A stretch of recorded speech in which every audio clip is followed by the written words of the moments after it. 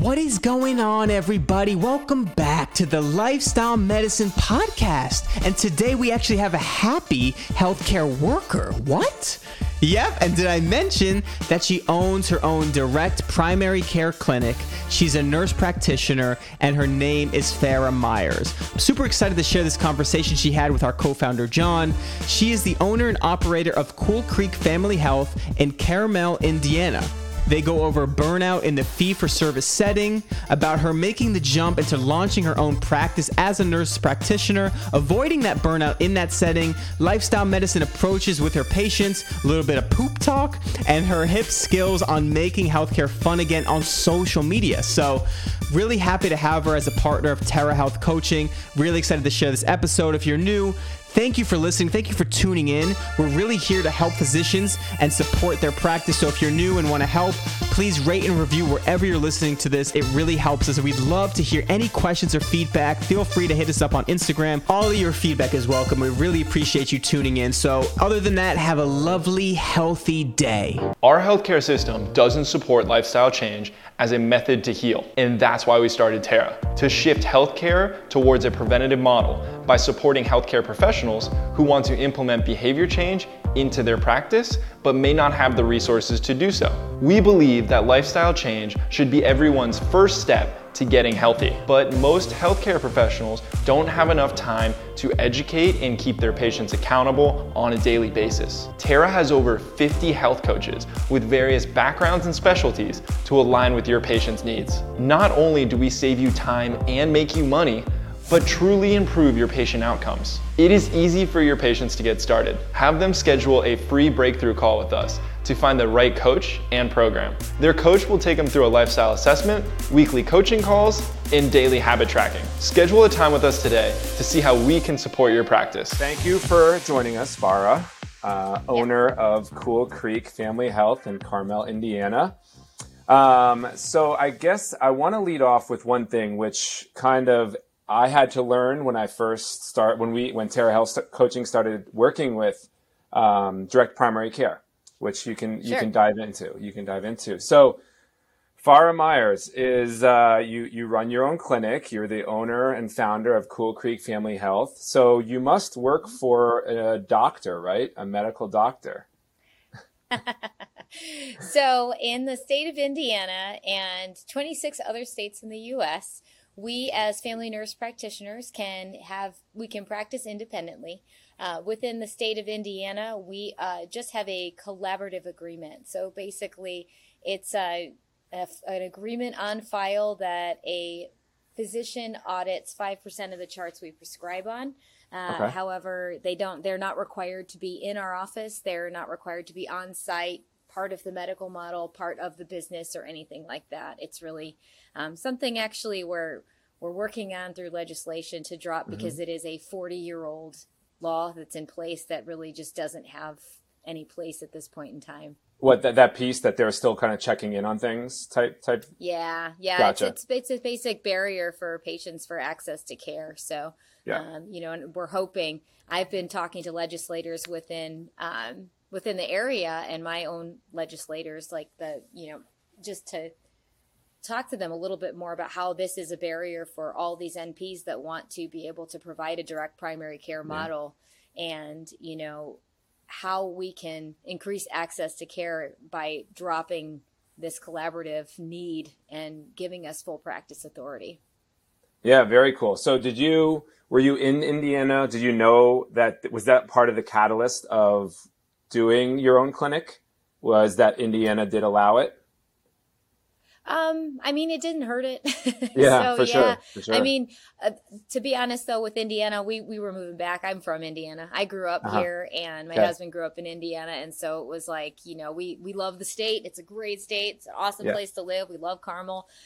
So that wasn't part of it. It was just, I knew I could do it, but there were barriers. There were certain barriers, and, finding a physician to collaborate with and all of that was it was frustrating in the beginning, but I found a great one, and she's fantastic and kind of just lets me do what I got to do and believes in what I do and really supports it. So it works well for me.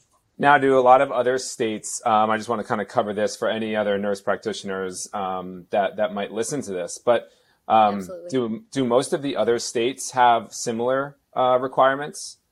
Or is that an Indiana specific? I mean, it just really depends on the state. So if you look, our organization, AANP, has a map on their website that basically, so there are 26 states that actually have full practice authority where they don't need any physician oversight. And because those states have kind of come to the consensus that things have been better since we've had nurse practitioners and given them full practice authority.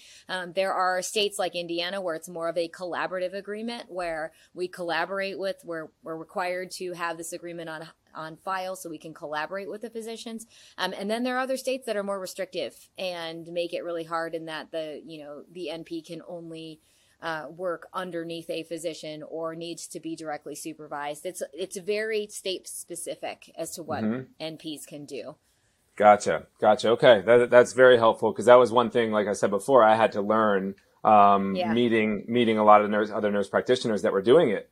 And I said, well, this is interesting. And I didn't know if it was state by state and all that fun stuff. So that's very cool. It was interesting how many DPCs are in Florida, and Florida is a pretty restrictive state, but they're able to, they're able to access to care. So, it really all just depends on the state you live in. You just have to make sure you look up your board of nursing and do the right things. Yeah. Okay, cool. So, you're going to move back to Indiana. You and the husband are both from Indiana, going to move back. So where were you prior to this, prior to direct primary care in Indiana? Yeah. So I moved, I did my master's in nursing in Chicago at DePaul University. So I was there and I worked in the hospital system there for a little while. And then I also worked in a federally qualified health center in primary care. And that's when I really loved it. And I was like, I want to go back. I want to do more. And so interesting story. There was a nurse practitioner in that federally qualified health center that she did these like diabetes group visits, which were just amazing. So she would get a group of like 8 to 10 newly diagnosed diabetics, and they would meet once a month for these shared medical groups. And like one time they would go over meds, one time they would go over diet. She would cook food for them and plate their food and show them like what's a normal portion for a diabetic patient and all of that. So that was something that struck me, that I was like, oh my gosh, that's amazing. When you have the time and when you can figure out how to do it, that would be so cool to do. So I always wanted to practice and do something to that extent. So anyways, I did my rotations and all of that there. And then we moved to Indiana, and that's where I worked within urgent care. I worked within primary care, and then was kind of like jaded by the whole hospital system and just like, okay, I'm done. I can do this way better on my own. And I have been. So now, how long did you endure that? The burnout, the encroaching burnout? It unfortunately did not take me very long to burn out, just because the demands were just ridiculous.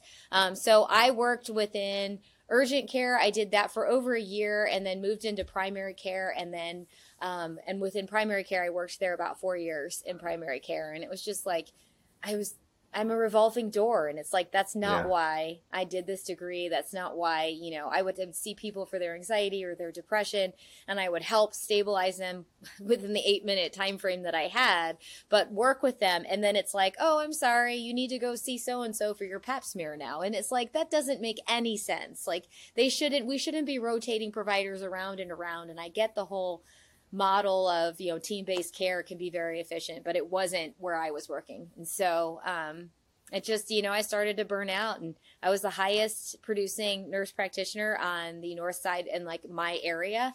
And, meaning that I saw the most patients, I made the most money for my health organization, and I hit the 50% benchmark on my bonus. And when I asked, like, okay, well, what can I do to actually meet the benchmarks of my bonus, to like meet those RVUs? Like, I'm ambitious. I want to do this, right? I'm already there. I'm at the top. Yeah. And they were like, oh, well, you can drop to 1530s. So it meant that you can drop from seeing a patient for 40 minutes or 20 minutes to 15 minutes. So it's basically, you can see your patients for less to like increase how many times you see people. And it was like, this is ridiculous. And so I was like, I got to find something different, and I got to find something better. Wow, that's crazy. And every nurse practitioner, PA, medical doctor that you speak to coming from those systems, if they have left, or even if they're still stuck in it and they're scared to leave, it's a different story each time, but it's all the same story as well, with a different angle, and it's amazing every time you hear it, because you can't believe that, number one, you have to go through that, and how big of an industry our healthcare industry is. And unfortunately, the patients are at the other end of it, and you're being told that you can see them for less amount of time to be more successful. Absolutely. And it's frustrating. And the thing is it's not even a physician versus NP thing. It's like everybody felt frustrated in that situation. It's just, you don't have, you're just booked and booked and booked, and you just don't have the time to provide the care that you want to provide. And in the end, the providers are burning out, the clinicians are burning out, and the patients are getting low quality care, and then nobody wins in that situation except for the hospital administrators. They're the only ones. Yep. So off you go to direct primary care, Cool Creek and Carmel. So let's talk about how that ramped up, because, going to our first conference when we started working with direct primary care clinics, our first conference was Hint Health. Then we went down to AAFP, the DPC conference in Kansas City. And you hear a lot of funny stories of the newbies, the new DPCs that are coming out. And a lot of people give talks and speeches about what they learned throughout the growth of their direct primary care clinic, because obviously you went from a hospital system, which kind of a team approach, but you just kind of refer them to someone else, and they come around in a full circle and see you again at some point. But now you have to be everything to everyone. So talk to me about that. That could be a slippery slope into a different kind of burnout, right? Because now, when you first started, were people texting you at 10 p.m. at night, or how did you kind of manage the startup business side of wanting to do everything for everyone? Absolutely. So yes, like in the very beginning, I was just eager beaver, and I was like, oh my gosh, I'll do everything for you. I would text you back and all of that. And then it's kind of like you start to get busier. You start to realize that, like, oh my gosh, I'm a person too. And how am I going to scale this up? Right now, if I only have like 30 patients, that's great. But how am I going to scale this up to where it's a good income for my family, but also like not compromising care again? And so, to be honest, like, my patients don't generally text me. And the reason is because I take the time. My onboarding visit with them is 90 minutes. Sometimes it's 2 hours, it really just depends. But I take that time in clinic with them to answer a lot of their questions. And then I'm an open book, and you'll probably see as you appreciate my LinkedIn posts and all of that it's like, we'll get into that. Life story. Yeah. I like to take my life story and apply that. So a lot of the things that I do when I deal with patients, or when I'm educating my patients, is that I also have a family too. And, I talk about my kids, and I talk about my husband. I have a great anxiety story about my husband when he used to have panic attacks, and, and I make it so that we're very relatable. So at the end of the day, it isn't overwhelming, because my patients are also, I have a relationship with them, so they respect those boundaries, and they know that if they're not respecting the boundaries, I feel comfortable being like, all right, it's okay. I know it's Saturday at 10, but I may not answer this text because I'm not answering it because it's not urgent, And so it's kind of, it's a double-edged sword, but most of my patients, 99% of them, understand that, and they almost feel bad texting me on a Saturday, and it's like, it really isn't a big deal. Like, it's okay, you can text me, But I also make it a point to set some boundaries where if they text me on a Saturday night, and it's not important, I just wait till Monday to respond, and they totally get it. So was that a learning curve for them and for you? Like, did you have that really hard first 2 months where they would, I have a bellyache on Saturday night, or did they kind of understand that, where like, hey, bellyaches, okay, see how you are in the morning, but hey, if your son falls and breaks their arm, give me a call before you go to the ER and let's talk about it. Yeah, Where is that?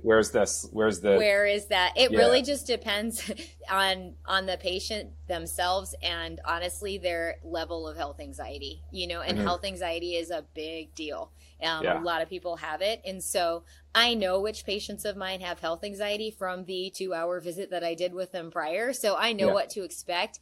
And so some of them, yes, I'll text them back because I know that's going to affect their sleep on a Saturday night and it doesn't put me out.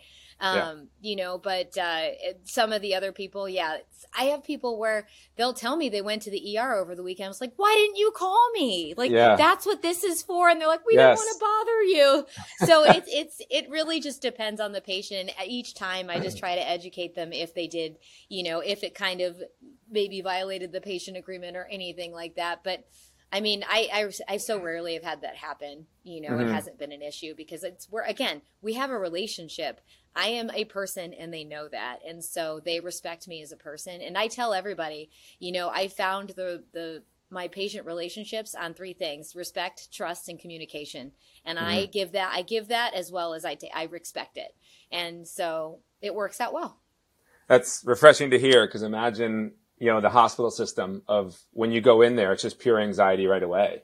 You don't know what you're going to get billed, how you're going to get treated. It's just, so that's nice. That's refreshing to hear that someone can have a health experience based on those values. Which is neat. Yeah. And it's great. I mean, I even love how they just walk into the office and they're like, oh, you have a couch here? Oh, this is nice. It's just, even just the feel of the office. Yes, I have a table and I have like medical supplies in there, but it doesn't, it just doesn't feel sterile. And my waiting room is teeny tiny, it's when they walk in and that whole just DPC feel is there. Mm-hmm, mm-hmm. Yeah. It's funny when you said health anxiety. My son last week had a case of like a nasty croup cough. We had the Friday night croup cough, and he was like, couldn't breathe and the whole 9 yards.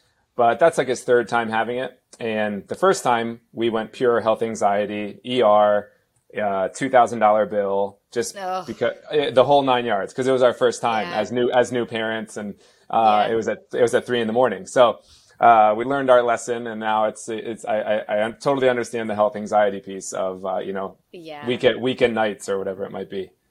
Yeah. I mean, and the idea like that's worth its weight in gold, just to have a resource that's not Google. That's not going to tell you have to see the doctor or you have cancer. It's someone that you trust and have a relationship with, rather than the teledoc where you call and they're like, they go through an algorithm and then, it's very depersonalized. And then you're kind of like, okay. I mean, I did the same thing as a young mom with my first kid. It was, well, he has a fever, So we called the teledoc, and basically the way that the algorithm of the nurse triage went through was like, you need to go to the ER. It's like, oh, okay. We went to the ER and they checked his temperature, and like even in triage, the lady was looking at, she goes, you should just go home.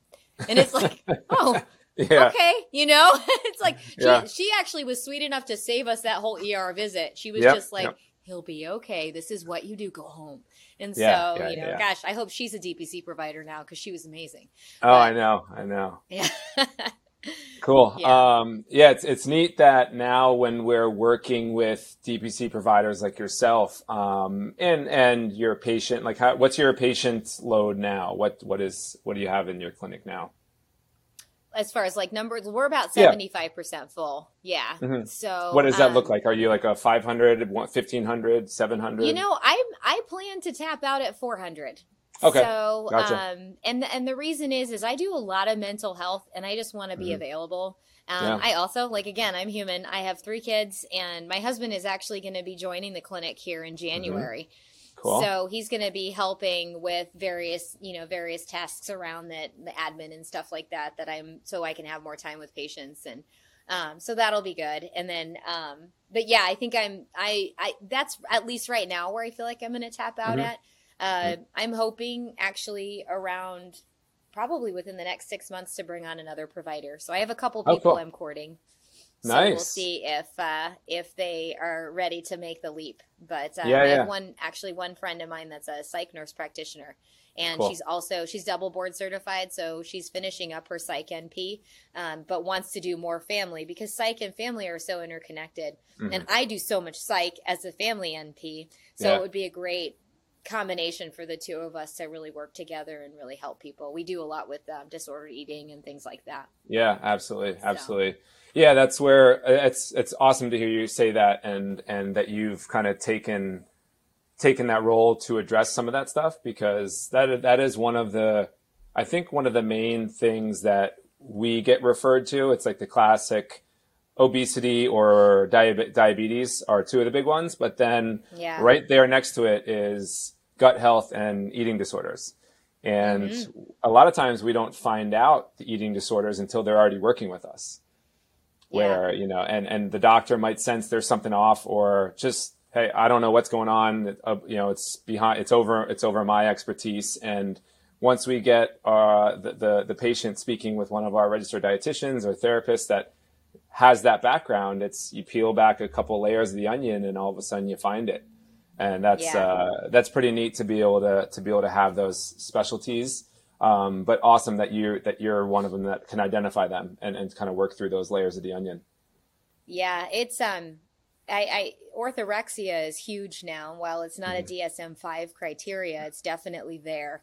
And that's one of the things kind of, you know, with the whole lifestyle medicine in that onboarding visit. I mean, I'm asking things. I'm literally asking them how many times a day they poop, because it's important. All of that stuff is important, and you never get the time to do that with anybody. So it's, you know, how is your gut health doing? How is, you know, what's your diet like? And when you ask the question, right, when you ask like, how's your diet? Oh, my diet's great. I eat super healthy. Right. I am really good. Okay, give me a 24-hour diet recall. Oh, well, I had 2 lattes in the morning. I had some cookies for lunch, and then I ended up having a big dinner. But, you know, my calories were still within like 1,200 or 1,400. And it's like, oh, geez. I'm like, and I'm just screaming eating disorder in my mind. And I'm like, it may not be anorexia, it may not be bulimia, but like, there's so much disordered eating because of social media. I just had a patient today, same thing, you know.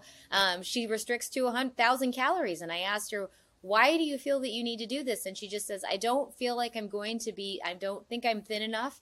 I don't look like those girls on Instagram. And I said, those girls on Instagram don't look like those girls on Instagram. That's what filters are for, you know? So, but the fact that social media is out there. I mean, it is just, and there's so much misinformation about diet, about exercise, about even just supplements in general, that it's, you know, it's so much patient education to do that I did not have time in the traditional insurance system.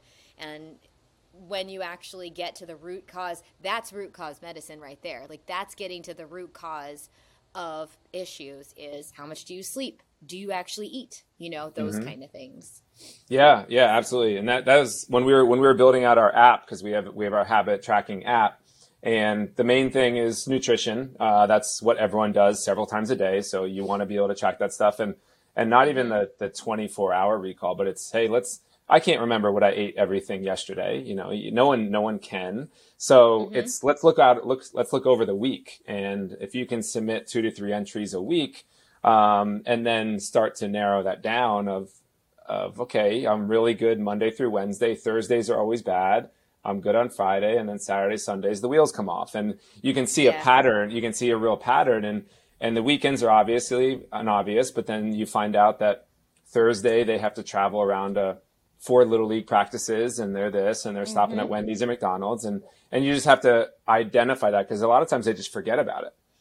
And then, so the nutrition is a big one for us on the tracking. And then obviously, which everyone laughs about, is we have a poop tracking on our app. Yep. Where, nobody wants to talk about it until you talk about it. And then, you know, between poop and sexual dysfunction, it's always such a conversation that people say, oh, well, okay, let's talk about it, because everyone does it, or everyone's supposed to do it, and no one does it as good as they should. So the poop app, when people can step back over 30 days or 60 days and see their nutrition going one direction, and then their poops going another direction, getting better each way, they're like, oh, this is how this works. I see. So it's really kind of, it takes a while. It doesn't happen overnight, as you know, but it takes a while for them to figure it out. And when they do, it's pretty neat to see the light bulb go off. Yeah. No, I've had that too, where it's like, you know, I'm just kind of coaching with some of my patients in general, and it's like, when they realize it's like, oh, and I always make sure I talk about the fourth macro. It's like we always talk about our carbs, our proteins, and our fats, and that's what's on MyFitnessPal and everything. But where the heck is the fiber on MyFitnessPal? Yes. Where is that? So that's the fourth macro that I always say, and I'm like, I don't really care like where you are percentage wise on a lot of these other things, because if you are not eating fiber, you're not pushing all of that stuff through. And so it's a big deal, and the idea of like women and everybody thinks it's their hormones and all of that stuff, and it's kind of like, oh my gosh, it's not. It's just like poop it out. What goes in must go out, and so trying to get that. And I always laugh when people say, oh, well, I've always pooped every 3 days. That's just normal for me. It's like, no, it's not normal for anybody. Like, it's just you've been doing these habits for so many years that it's become the norm. So, Absolutely. I love that. Talk about that. Yeah, I love fiber as the fourth macro, because I always ask that is I track everything. Okay, so where are you at in fiber? And they're like, well, wait, what? I guess I don't track that. I'm like, well, wipe out everything else and just give me fiber for the week, and see if you can track it. And then that's just such a eye opener for them, because it was never talked about. It's never highlighted, like you said, on all the apps and all of the social media stuff that you can read. It's not. And 98%, I don't know, but north of 90% of the world is fiber deficient. So, we need to fix this stuff. Yeah. And then they think that because of like their constipation, they need to take probiotics. And it's like, no, you just need, it's like trying to, use, I don't know, what is a good analogy for this, but it's like trying to use a probiotic for constipation is like trying to clean out a tube with a pencil. Like it really isn't going to do anything, a pipe with a pencil, but Metamucil will be like a Brillo brush and go through that entire pipe and just wipe you clean, and it's like, and then you'll feel better. So it's funny how many of my older patients, especially what I find interesting is the amount of disordered eating and lack of calorie intake in the women who are 45 to 55. There is a huge population. They just don't eat. They just don't eat anything. And then they are curious as to why they're gaining belly fat and all of that. And it's like, well, it's because you're going through menopause and you're not fueling your body the proper way. And so, you're going to gain weight when you go through menopause as a woman. It's just that's part of it. And they think by restricting their calories, they're really helping, but they're just slowing their metabolism down even more. And, and so that becomes a problem. But there's that and, and the bowel movements with women in their like 45 to 50. Yeah. So. Yeah, that was a big one. Probably it was early on, maybe a year ago or 6 months ago, but that was one of the first groups that we started. Was menopause, because we had, for some reason, 1 month was a big menopause month where several women came in, referred to us, and I was kind of like, well, I'm not, raise my hand, I'm not the right coach. So not it. So I was like, yeah, not it. So I immediately sent a message to all of our coaches and I said, need some help here. Who's got experience? And we immediately had like 6 or 7 women that raised their hand and said, right in my wheelhouse, let's go. And that was the formation of our first group. And now we've identified all of our coaches as all different specialties. And we're actually getting ready to roll out our group coaching strategy. So we'll have, awesome. I think our first 3 will be diabetes, weight loss, and menopause for group coaching. Fantastic. Yeah. So that was what kicked it off. I always wanted to do group coaching, but it didn't start until we had that menopause month where I had to kind of seek guidance and help from our coaching staff. And several of them, we had a whole team right away. So it was pretty neat to see how that just organically happened. Yeah, that's awesome. Very cool. Yeah. So let's get to social media. So it's always a fun thing, and I want to push as many people who are interested in DPC, whether women or nurse practitioners or just current healthcare professionals that want to see a happy healthcare provider. See you educate a little bit. Are you elsewhere? I always see you on LinkedIn. Are you elsewhere as well? I am. Yeah, I'm on Instagram and Facebook. Okay. So, So I would recommend to anyone who listens to this to find you on those 3 mediums. Our account's Cool Creek Family Health. So it's the clinic name is the account. So what kicked that off? What was it kind of trying to gain more patients, or was it just having fun with your new endeavor? What kicked off the social media thing? Because your posts are all very positive. You put a fun spin on healthcare, which normally is so depressing and so dark, where you put a fun spin on it, and it's very educational too. So what was the spark to do that?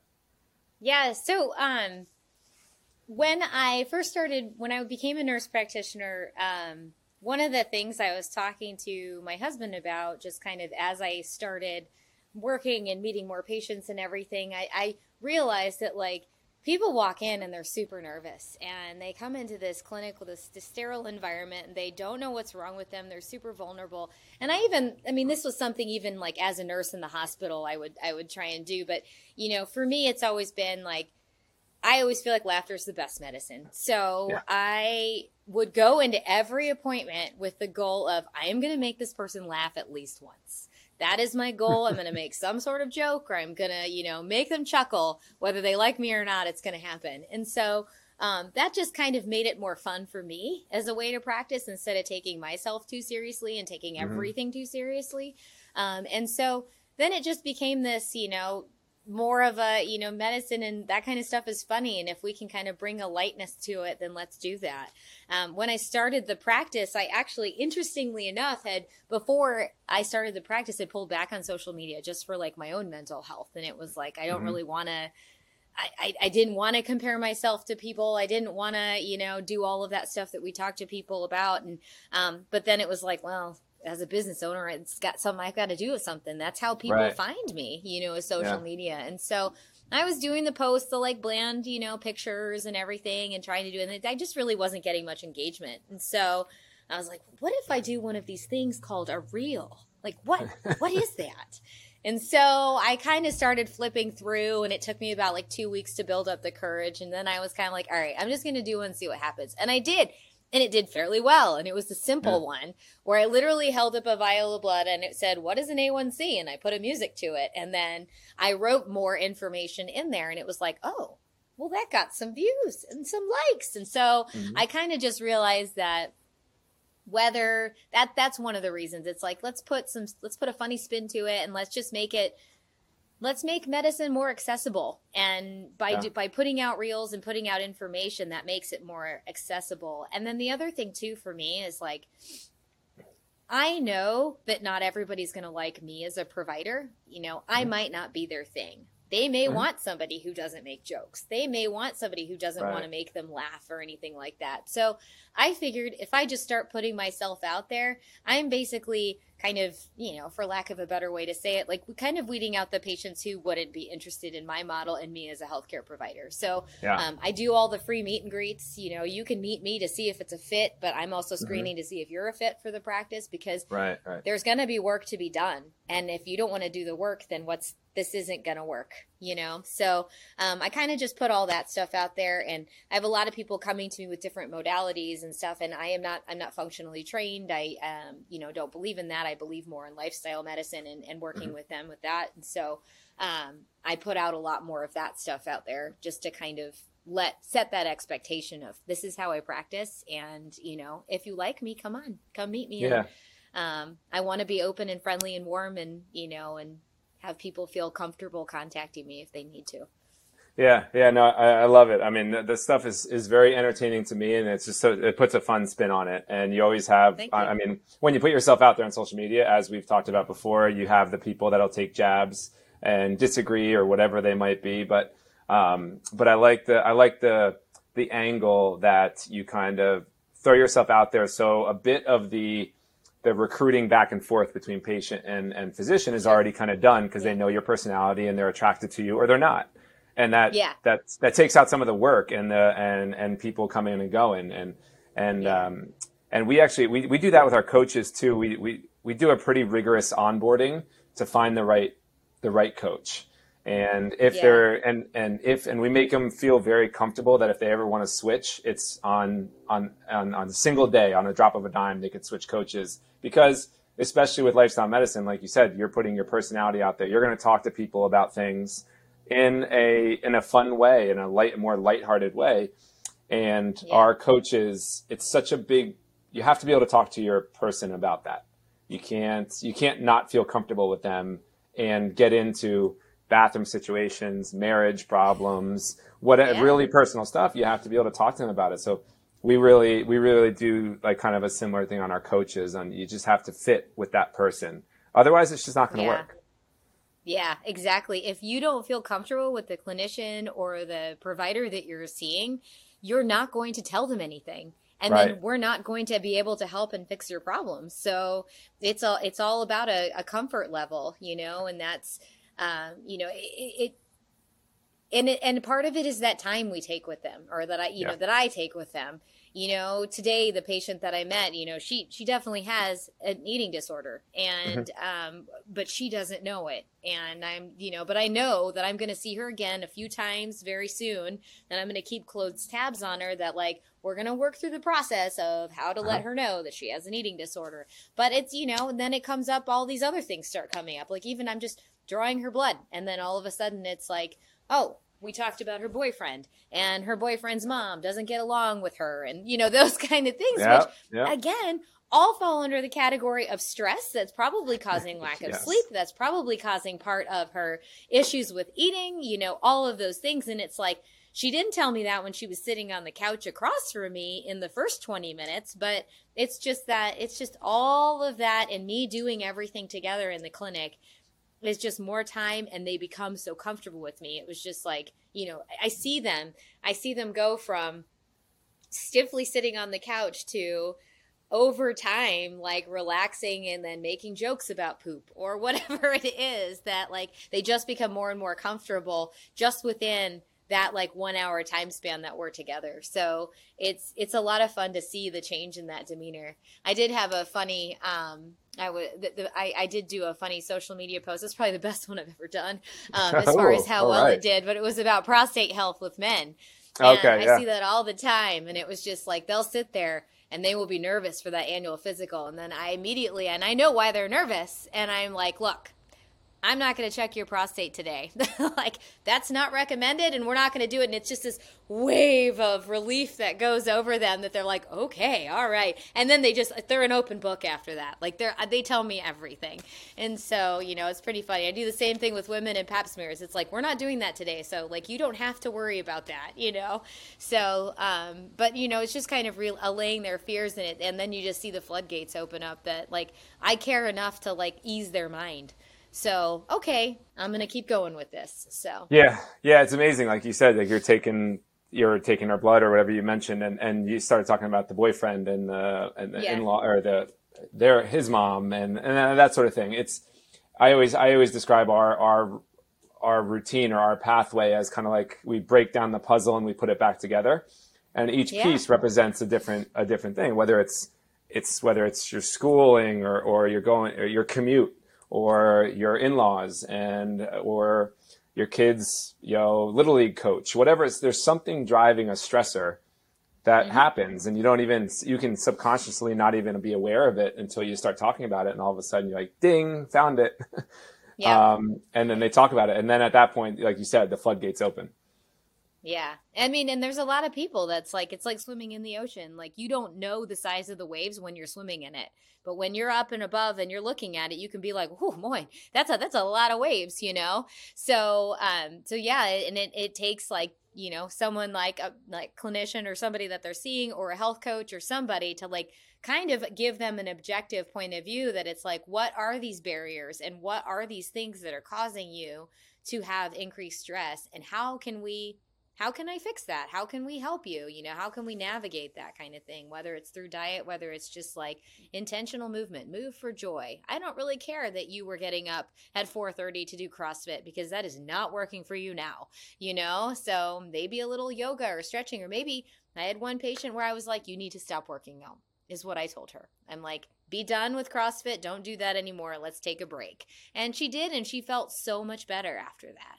It was because it was messing with her sleep. So, it just really all depends on, and that's the thing, is lifestyle medicine is so personalized that you need that time, and direct primary care allows you to do that. That's awesome. That's why I'm so happy we found it. because the nurse practitioner by herself or the MD by himself, whatever, or herself, whatever it might be, they've left the resources from the hospital system, not like they agreed with lifestyle medicine or anything, but now they're on their own. So if we could just be another extension of your care, because your mindset is there of putting the patient first again and spending time and peeling back the layers of the onion, if we can be an asset and a piece of that can help go home and do it on a daily basis with them, then it'll be a nice tag team effort. Yeah. And that's, speaking to Terra Health, what you guys have done for patients I've referred so far has been awesome.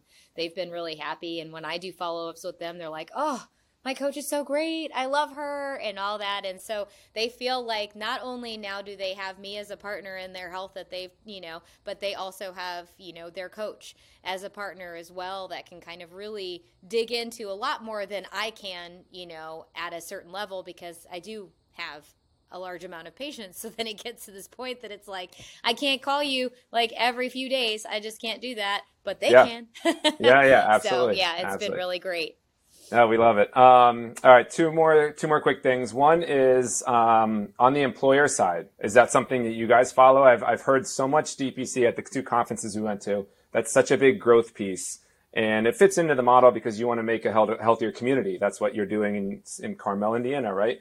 But is that something that is attractive to all DPCs on the small, medium-sized businesses? Because on the healthcare savings that you could provide to them, I see it, but just wondering if that's in your radar. Yeah, it is. I have a couple businesses that I work with that I'm a benefit for. So I have a law office and a restaurant and a couple others, and so a cleaning company. And so yes, I think it's really great in theory to do that, and I think it's very difficult because as the business owner, I would tell people like, look, you're not just giving them an insurance card and saying, good luck, find somebody who takes it. And then next year you switch to another company and maybe they don't take that insurance.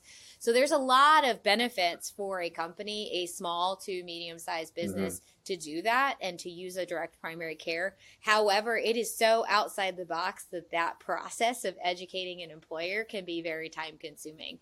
And so while it's a great idea, as I have built up my business and my clinic through individuals because, and individuals who are small business owners. And then that's how I get their business. There you go. So you get the business owner loving that. And then you say, hey, you have 12, 15 people that work for you. Is this something you would be interested in doing?